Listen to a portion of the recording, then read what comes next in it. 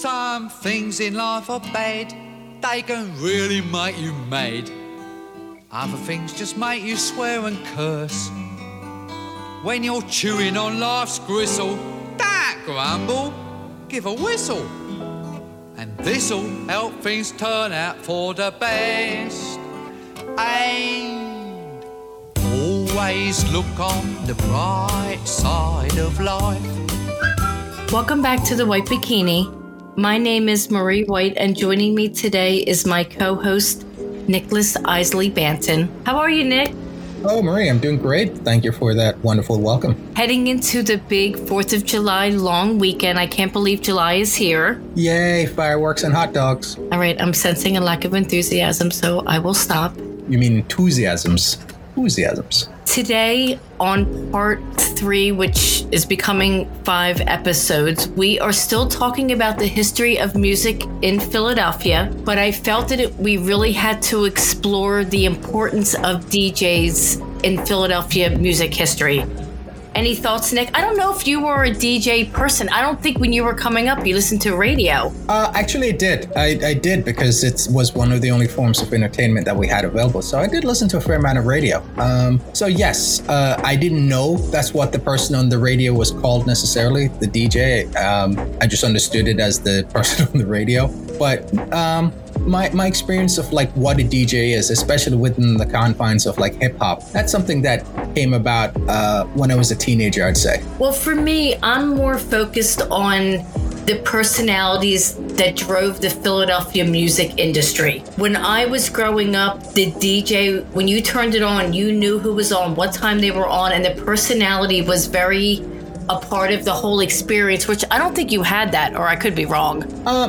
Radio personalities. And so I'll make the distinction between DJs and radio personalities. You know, a DJ... Wait. Are you correcting me? Yes, I am, Marie. Isn't that awesome?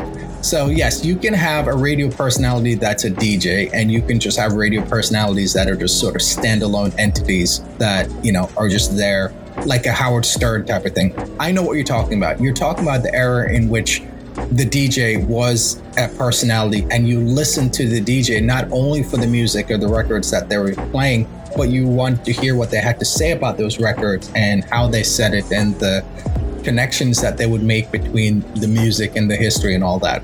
I'm assuming that's where we're going, right? I don't know. You tell me. You're obviously running everything. Well, you know, settle down, little kid. DJs who play music on the radio have had a key role in shaping Philadelphia music tastes since the 1950s. They reflected national and local music trends. They exposed audiences to new music and in some cases produced records and managed artists. Many Philadelphia DJs became celebrities, which is what you're talking about, that personality-driven, actively engaged and influenced this local music scene. I think this is a little before your cognitive memories. Right. Conscious, yeah, certainly before I was conscious and aware, but I do understand what you described.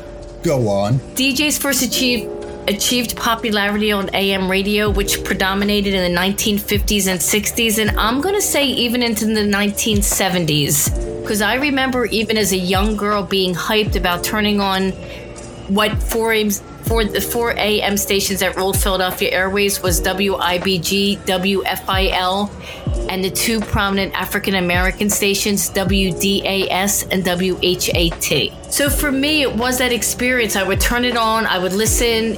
I was hyped about the music. But when television came into widespread use, the audience for this type of programming largely abandoned radio for TV. So in response, radio stations began exactly what you were saying, even though I fought with you, offering a new type of entertainment by having their announcers play records on the air. So that's, first they were really personalities, and then they started playing music. So in the late 1960s, a new kind of DJ emerged with the rise of FM radio. And I do remember this because I kind of remember bopping along to AM radio, but by the mid-1970s, we were turning on what was considered so radical then. It was considered underground radio. 3-minute pop songs, you know, the DJ patter of AM radio became less, you know what it is? I think people's tastes were elevating. Is that fair? Yeah, I mean, it's hard. I mean, you listen to a broadcast on AM radio and you listen to a broadcast on FM radio. it's a completely different world. Like AM just sounds like a man screaming at the bottom of a well. So even just the medium itself caused the art form to change. Wouldn't you agree? Yeah, and even now, like, you know, I listen to KYW. It's not even AM anymore. I think, first of all, the nation wants to get rid of AM radio, which I'm against just for sentimental reasons. But when is the last time you turned on AM radio? I can't tell. You know what? I won't say it's not that long ago. So sometimes when I do like a road trip and I wanted to listen to a Phillies game or something like that, I would turn on AM radio, and certainly for KYW because the signal just travels that much farther. But I can't say that I'd have had to, because like all the things that I would want to listen to, like in a car, if I'm in a long drive, I can get it sounding significantly better, you know, on an FM channel. So what started to happen is to get away from what they called the patter of AM radio in favor of a less commercial approach, with DJs who spoke in a low-key conversational style and played longer music selections in what at the time was the emerging progressive rock style. And I do remember that probably in high school, turning on WIOQ, everything, they talked very slowly. They wouldn't just play the top 5 hits from, I'm just going to say Fleetwood Mac. They would go to what old school, like the B-side, but there was also more conversation about the music. It wasn't so commercial. And at the time, after the late, you know, after the rise of the hippies and even into the 70s, people wanted a little more, elevated experience. And I think for me, the difference comes down to, you know, there's the DJ that's there to hype the channel. There's a DJ that's there to, you know, pretty much to hype the commercials. I mean, like, that's kind of what they do. And then there are the DJs that are there to hype the music. And I think what we're relating to primarily are the DJs that existed in a time and in a space where it was about the music, and it was about the relationship and the history of the music and the relevance of the songs. And you felt that they had this broad encyclopedic knowledge about what music was about and how a particular song would fit in a particular genre, and how that genre would fit in the history of music, or, you know, or a super genre of music. And you learn so much from them. I think that's the DJ that I can remember as a little kid when I listened to the radio, where this is how this Beatles song is relevant, because it was recorded in this studio on this date by this super producer, and this song, you know, charted for this number of weeks. I mean, it was a very interesting experience, and you don't get that anymore. It's just guys screaming at the top of their voices, you know, with weird sound effects. And I think for me, the AM radio was an experience which I'm stealing from you. It was like that minstrel show. They were there to entertain and scream. But I think by the late 60s, early 1970s, the older baby boomers were taking over radio, and they didn't want that shock jock type of thing. Completely agree. They wanted sophistication. Yes. And I'm not saying there's nothing against the shock jock. I think there are enough seats at the table for everyone to feel satisfied when they turn on that radio and have that experience. And if that's what you want, good for you. I'm happy for that. But it's when, and I think you would agree, that's when the shock jocks started to replace the professors, if you will, for want of a better word. Those DJs that had this wide and deep professorial understanding of music and history. And you felt that when you listened to the radio, you were learning about why that song was relevant, and why that song had a special place in history, for instance. And those are two vastly different experiences. You know, and they, as I said, they had DJs who spoke in low-key conversational. They played longer rock styles. FM radio had a higher fidelity than AM and was better suited to this new kind of programming. And I grew up in an era, and you somewhat did, AM radio was always staticky when FM came on. And at the time, other than throwing an album on, which I have full disclosure was a pain, you just kind of pressed the button and turned it on, and you were always beholden, because at that time you really couldn't listen to music over and over again like you can now. Right, and when you say press the button, I want to go even before that, before like the advent of digital FM to the days of dial FM, where basically your job was to be like a surgeon, and you'd grab that dial and you'd rotate it and you'd listen until you could get, you'd go all the way to the left a little bit and all the way to the right a little bit until you could get all the static out of the broadcast. And sometimes you would have to maybe like move the radio. You would have to angle it in the room because there's that one part in your room that gets good signals. And then the rest of the room is just like a static, a wall of static. So it's funny to think about those days, but they really weren't all that long ago. You don't think so? I don't think so. It really wasn't that long ago that if you wanted to listen to music, it involved having these fine motor skills and the ability to like take a radio antenna, try to point it in the one place in your room or wherever you are that it would get the clearest possible signal. Those days were not that long ago. It's within a generation. All right, Nick. It really is. I mean, 20 years ago, we're talking about the turn of the century. You got to remember that it wasn't that long ago that broadcast TV was still a thing. Like, people were still receiving local broadcast news using rabbit ears. So it's within a generation. It feels, so much has happened in the last 20 years, but I think that the changeover, for instance, for broadcast TV was around 2006, 2007, 2009, somewhere in that window. So yeah, it wasn't that long ago. I remember saying to you years ago, I will never shop on Amazon. I shop on Amazon. Mm-hmm. I'll never stream TV. All I do now is I haven't turned a TV on in my house in 10 years. I stream everything on an iPad. Mm-hmm. So over time, AM stations largely abandoned music in talk of news and talk formats, leaving the DJs who played music mostly to FM bands. FM radio became more commercial in the 1970s as the music and radio industries became big business. And this is a crucial part of the conversation because the next aspect, when we're going to have a surprise guest, music became an industry, and it wasn't always. It was by the late 1970s when people began to realize they could really make a lot of money in this rock and roll thing. And let me just stipulate that it was an industry for the producers, for the label. Yes, it wasn't really an industry for the producers, for the artists per se, with save a few really like Elvis Presley, yes, Frank Sinatra, exactly, the Beatles. Yeah, because the record companies were the ones eating the vast lion's share of the profits. So it wasn't until you had these sort of independently famous artists that weren't in sort of, because I think correct me if I'm wrong, the music industry kind of ran like Hollywood, where the production companies and the studios kind of had like this stable of artists, and they would just rotate them, one after the other. And so they were employees. Even if they were stars, they were still just employees of these record companies. And the record companies would dictate their lives, what they wore, where they went, how they sang, how they would sing, what they would sing, and everything like that. So the idea of like the independent rock star that's vying for dominance in the marketplace, that's a relatively recent phenomenon.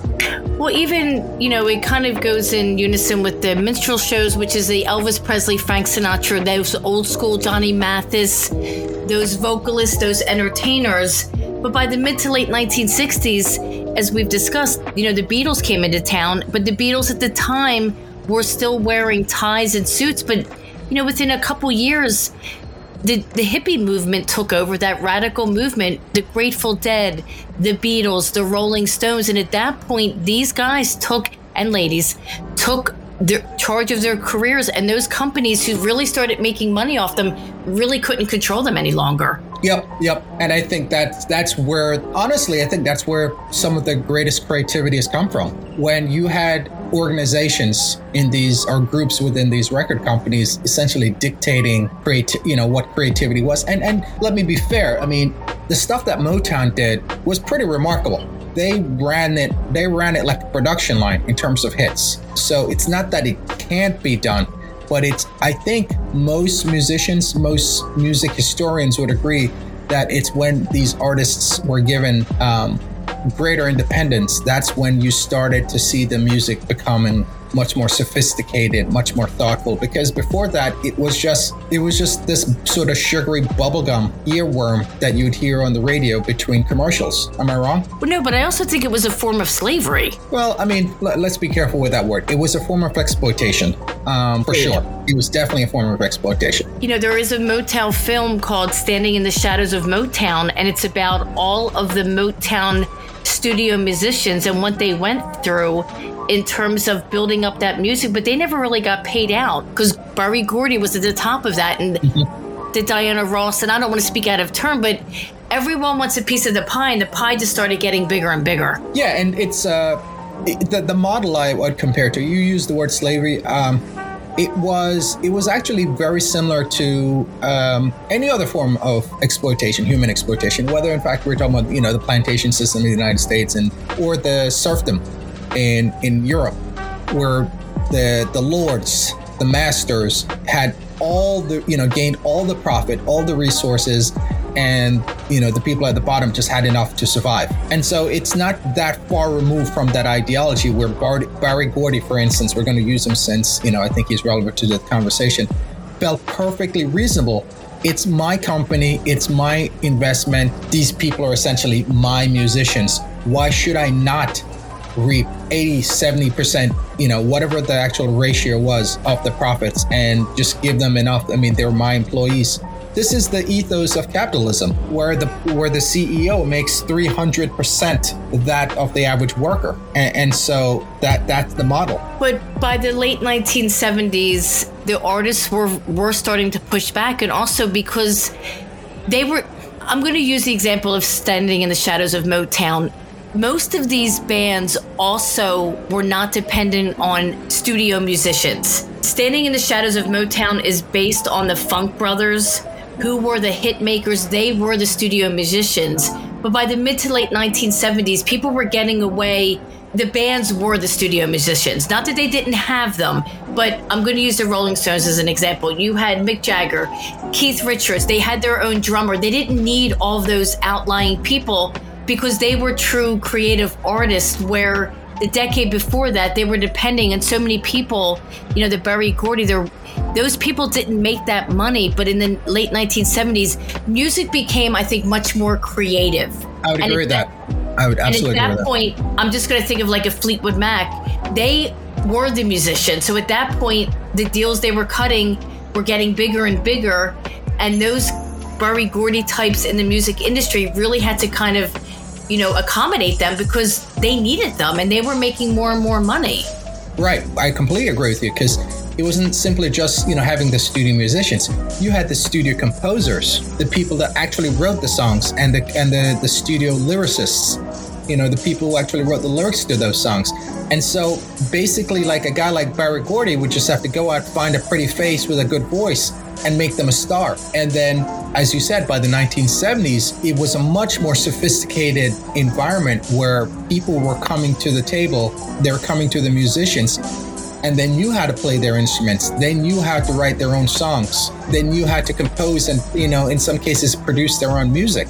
And so the need for Berry Gordy slowly evaporated, and it just didn't really go away. It just became a different form of exploitation.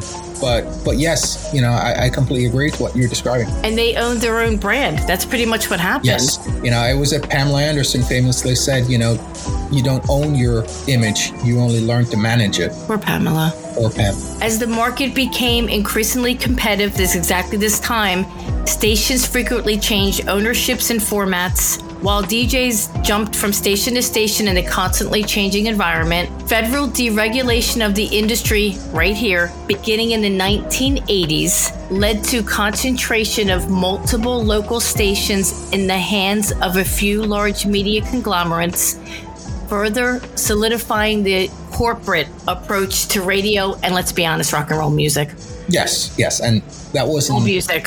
That wasn't an accident. People are saying, well, how is it that it's, Sinclair Broadcasting and Time Warner Studios owns these radio stations, these local stations? That wasn't an accident. That was absolutely intended. It's capitalism. It's capitalism. It is capitalism. And it's funny that the capitalists, in many ways, are the ones who hate capitalism the most. It's survival of the fittest.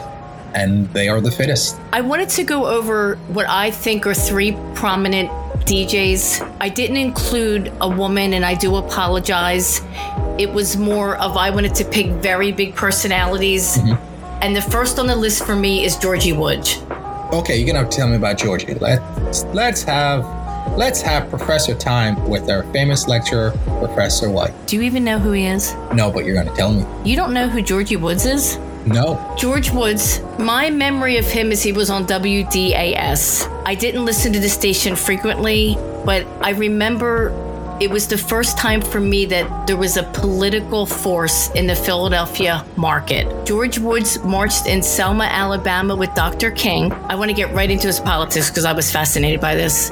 He helped charter 21 buses to take Philadelphians to Dr. King's March on Washington in 1963. Known on the radio as the guy with the goods, Mr. Woods came to Philadelphia from New York in 1953 and used the airways of WDAS and WHAT to bring the city emerging talents like the Temptations and Michael Jackson. I remember his voice. It was very calm and very sexy, but I do remember he was very political, and that again is kind of that end of that minstrel show. Is that fair? Yes, because you had these voices, these black voices that could speak their truth, that could speak about the experience and the struggles, certainly by the 1960s, because, not to oversimplify it, but black people on TV, black men were to be seen and not heard. But he was calm. Not that he wasn't radical, but I just remembered he was a gentleman. Right. That's the word I'm going to use. In the 1960s, he would sometimes stop the music for hours on WDAS to talk about civil rights and the work of Reverend Martin Luther King Jr. And at the time, that was unheard of. And I do remember as it morphed, the 60s turned into the 70s, and even in the early 80s, it became more about the dance music, and he was an advocate. And I picked these 3 because George Woods built careers with the Temptations of Michael Jackson, because at the time, these artists, even Michael Jackson, it's hard to believe now, they went from city to city, and these personalities were important because they would play the record. Yes, I do remember that. I do remember that the artists had to make the rounds and then build up a relationship with the local DJs. And that's where I think the importance of Philadelphia comes in, because I do believe, especially George Woods, built the careers of many important people, because these guys were coming into town, building up the city. And again, I'm sure he believed in the music, but at the same time, it always goes back to that sense of community. They came to Philadelphia, they visited, they built those relationships, and then they would play the music and help elevate many important stars. I do remember the artists coming in. And I guess, I don't know if there are any stations that do, is there a station that still does that other than maybe, what's the station by Penn? Oh, WXPN. WXPN. I think, is it other than WXPN? Are there any other stations in the Philadelphia area where local artists or international artists for that matter come in? The DJ actually has a conversation with them and they discuss the album. That's not a thing anymore. Am I mistaken with that? I don't know that it's not a thing, but I think that we've kind of evolved out of that. Is that fair? Well, I guess maybe it's just changed to a different medium. Maybe yes. That's what, for instance, I think rather than having those conversations on the air, they're now podcasts. They're podcasts. It's social media. Full disclosure, I'm a big Michael Smerconish fan. You know that. I pay to listen to him. So as more and more people left radio, a lot of people can't afford to pay for Sirius radio. There's so many avenues to build your own brand now, and definitely social media is one of them. Completely agree. You don't need that middleman. You can just go on and say, hey, this, my new CD, whatever they call it now. No one even talks about CDs anymore. I know there is an advent and the surge of interest in vinyl, but most people say go on Apple Music now and stream it. That's how the music has changed, or the industry, or the medium, the experience of the medium has changed. Next on my list, and probably other than, we're staying in the genre of music, but for me, other than the local talk show host from WWDB in the late 1980s to early 90s, to me, the most influential disc jockey that I ever grew up with was Ed Shockey. Ed Shockey burst into the radio scene. Again, Temple's radio station. Again, that's a whole other conversation at the time. Temple and Penn their radio stations were very important locally. Agreed. If you were on campus, I worked at a radio station when I was in college for Delaware County Community College. Granted, it only went out into the lobby, but guess what? We thought we were changing the world. You can make fun of me now. Nope. There are plenty of things for me to make fun of you over. That is definitely not one of them. I was the program director. Hey now. 1985. Woo woo.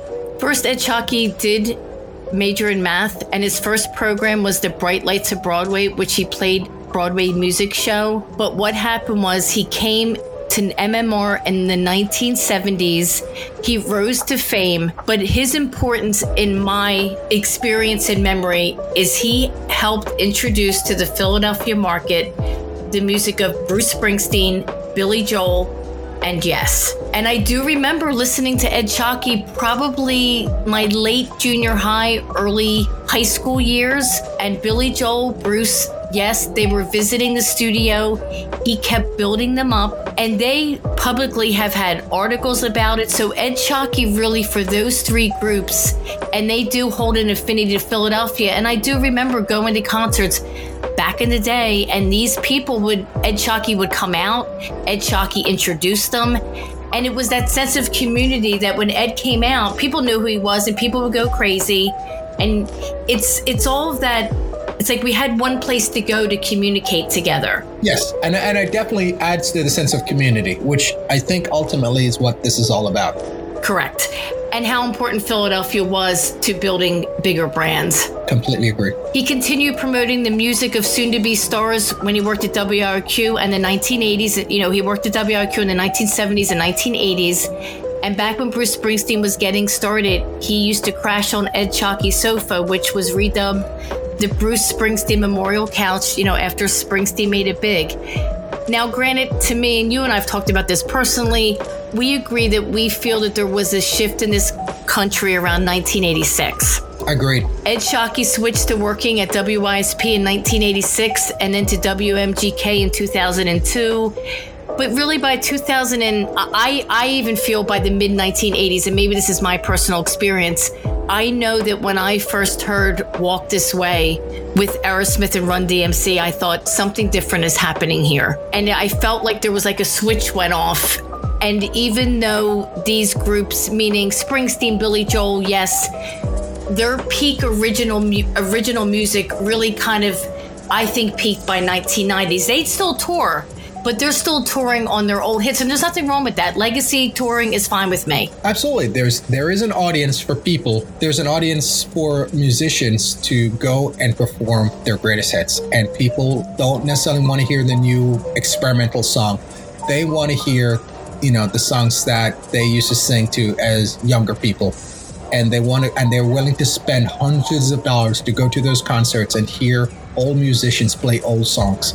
And I don't mean that pejoratively. I'm just saying there is absolutely a market for that. And I mean, that's what the Eagles, the Rolling Stones, all those bands, that's what they do. They go and they make, middle-aged people happy. Ed Shockey unfortunately died in 2004 at the age of only 55. Wow. And I know.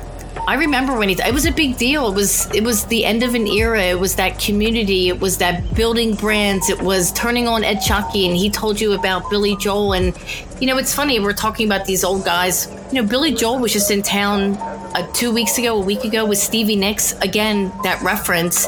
I saw a video on Instagram where the crowd sang to Billy Joel. One of his most popular songs is Piano Man. And he didn't even have to sing, the crowd, because it's that history in Philadelphia that I know is gone, but when I saw it, it kind of warmed up my heart.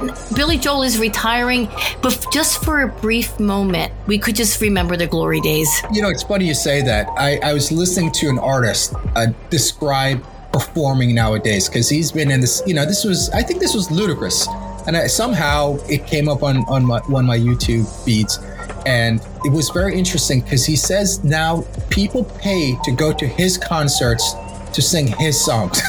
Yeah. And you know what? But again, it's that sense of community. Yeah. That basically, for some of these songs, all he does, he stands on stage, he holds the microphone out towards the audience, and they sing. And he's like, wow, these people are paying me to come to my concert to sing my songs.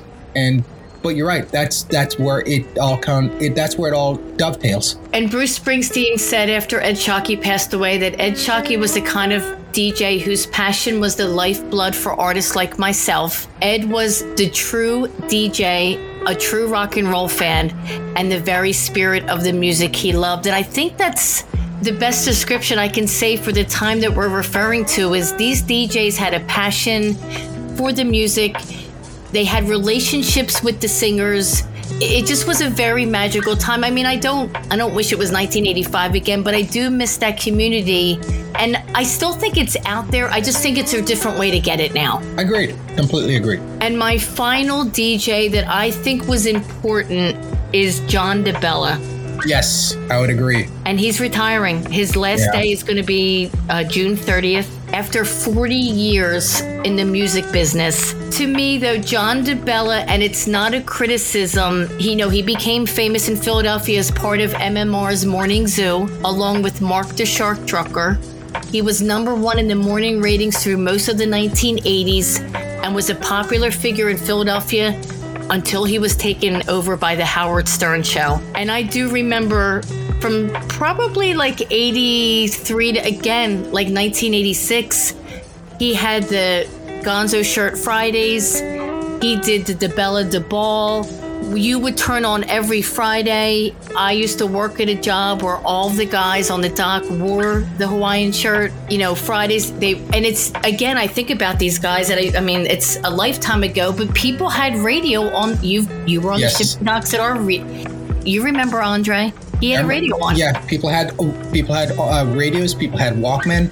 Yeah. So I do remember that, and it's funny because a guy like John DeBella, people were just as interested to hear the songs as they were to hear him speak about the songs. Like that was part of the experience of listening to MMR. John had a passion for the music. I do think that his entertainment I found him a little crude at times. And I do think as Howard Stern went on, because what had happened was... Howard Stern changed the marketplace. Yeah, he changed everything. Because I do remember right around 86, 87, I would turn on YSP and I was like, who's this guy? But what happened is Howard Stern literally came to Philadelphia and had a funeral because John DeBella got fired, I think, from MMR. And I remember Howard Stern coming to town, had a whole funeral procession downtown in Philadelphia. Yeah, I don't remember that, but that is, you're making a really powerful statement. But at the time, how can I say this? I think meanness was part of that generation. Right. That competitive, I can do better than you, I'm making more than you. I think it was that specific baby boomer that was in a very specific era that was very competitive, very, I don't want to say nasty, but it was almost a bullying, but that's how those people communicated. Agreed. It was a different world. It was a different environment. And I think this is why you have these people losing their minds right now, because the world is moving to, at least there are forces in our culture that's trying to move the world to a gentler place. John DeBella, as we said, is retiring, but he did come back and he's been back on for at least 20 years now. And again, he kind of got past that whole Howard Stern craziness. He had a lot of personal tragedies. His wife in 1992 did die in his house in Bryn Mawr. She went on the Howard Stern show as Dial-A-Date. And I think after she passed away, John DeBella has spoken publicly that Howard Stern called him and apologized and said, "You were a tougher man. I would have never taken what I did to you."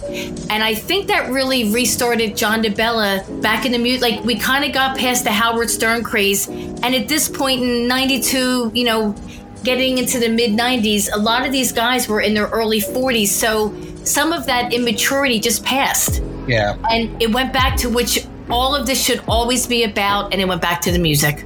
Honestly, I mean, maybe I'm just cut from a different cloth. I think by the time I was in my mid-20s, I couldn't listen to Howard Stern anymore because it was clearly obvious what he was doing. He was pandering to the lowest common denominator of sort of white male instincts. I stopped listening to him with all the... Agreed. I think he is kind of... He knew what he was doing too. He knew what he was doing. He was basically pushing the envelope. And listen, you can make the argument from like a much more sort of erudite political perspective and say, it's because of people like Howard Stern that pushed the envelope, Lenny Bruce. that type of thing, Richard Pryor. And I can understand it for its broader political significance. But Howard Stern also hurt people with his words. Right. And he savored in his meanness. He's kind of like, the world is a better... I think Howard Stern knows what he did, and I think he regrets what he did. And I think that's one of the reasons why he spent so many years in therapy. And he's been honest about the fact that he's dealing with anger and pain. And I think that anger and pain came out on the air, and he hurt a lot of people for the satisfaction of others. Whether it's Rush Limbaugh, there was a generation in the emerging out of the 1980s into the 1990s and the 2000s of these older baby boomer men, white men, who savored, whose entire raison d'etre was meanness and hurtfulness and ostracizing. They basically made careers, very, very, very profitable careers, out of denigrating people who were not either white men or people that were immigrants or poor or whatever it was. And I think it's fair to say that both of them can be examined within the context of their times, but they can also be criticized within the context of their times. I stopped listening. They were for a very specific artist or group audience, and I wasn't that audience anymore. And even at the time, I did listen to DeBella, but there was that misogyny that by the mid 1980s I was kind of growing tired of too. Yeah, I don't know. I think there's a lid for every pot out there. But that sound, that kind of speech, at some point you're like, do these guys really mean it? And after a while, it's hard to say that they didn't. And so it just lost its appeal to me. But for a brief time, in spite of the misogyny and bad behavior, they were important in terms of the career building of many artists and also sustaining their careers after they peak. They come back into Philadelphia, especially John DeBella. He's been on the radio the longest. Right. Go visit, check in. And granted, they were probably promoting a new album that they probably knew weren't going to sell. People do want to hear Billy Joel's Piano Man, Fleetwood Mac's Rumors. But they kind of kept that genre going into a whole other decade longer than most likely they would have. Yeah, in some ways, the artists were now doing the DJs a favor. Exactly. Because the artists were so much bigger and so much more popular that to come into the studio and sit with a John DeBella, but you're doing John DeBella a solid. But they owed it to him because he did build up their career. I mean, it was kind of, again, that sense of community. And the idea of just, the experience coming full circle. But I do think that Philadelphia, maybe for a good 30 years, did play an important role in the DJs. I did think deserved a whole podcast because, at least from my experience, they were very important in terms of getting the message out there. Completely agree. And I will just say quickly or briefly, Miss Patty Jackson, honorable mention. Yeah, I have to be honest. I didn't bring the ladies in, and I should have, but I wanted to really talk about the high level exposure. I could do a whole other hour on Patty Jackson, Helen Light, and this wasn't sexist on my part. I just wanted to. It was an industry driven by men. The idea of female radio personalities being the prominent figures, that's a relatively recent phenomenon. But yeah, if you an objective assessment of the history of radio personalities in the city of Philadelphia, it was a male dominated industry. But it was an important one. I'm glad we went over it today. Agreed. Who's our sponsor, Marie? I'm glad you asked. Happy 3rd anniversary to the shop on Market Street. Yay! 3 years. Woo-hoo. Where has the time gone? 1314 East Market Street, Westchester, PA. The shop on Market Street was the daily local reader's best barber shop in Chester County. Is an authentic, spacious barbershop providing haircuts and styling for men and children. Owned and operated by long-term Westchester barbers Ashley White, woohoo, and Christina Hughes. Book an appointment today and find out why. From kids to grandpops, college students to hipsters, landscapers to lawyers, and everyone in between. Are you in between, Nick? Something like that. Whether you've got long hair, short hair, barely any hair at all, they cut and style the way you want. Girl barbers rule. And I say amen. Amen, sister. Please follow them on Instagram Also, you can go to their website, but if you do have an Instagram page, please follow them because you can do all of your booking, know every appointment, what they have to offer. They have, I think, probably the best Instagram page for any local business in the area. Nick, are you making your appointment for your 4th of July haircut? I have to. I'm about to go to Fabulous Jamaica. Are we taking a break next week? No, we're still recording. We're going to do a session on location. Now you're just showing off. I am. Thank you for joining us today on The White Bikini. Please make sure to follow us on any podcast platform, whether it be Apple, Spotify, and also please follow us on Instagram at The White Bikini. And thank you for joining us today. Happy 4th of July, everyone. I want to tell you, baby, the changes I've been going through, missing you, missing you, till you come back to me. I don't know what I'm gonna do.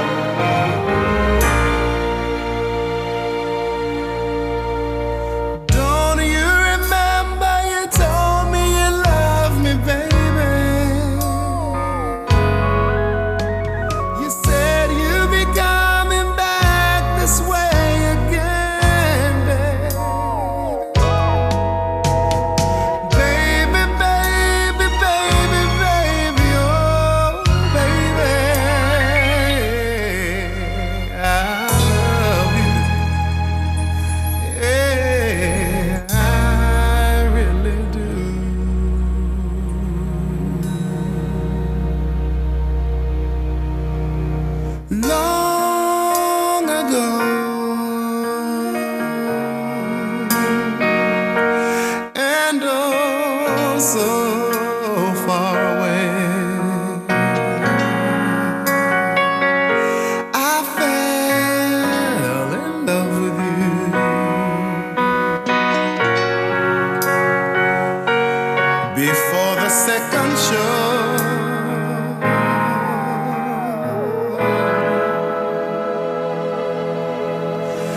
Baby,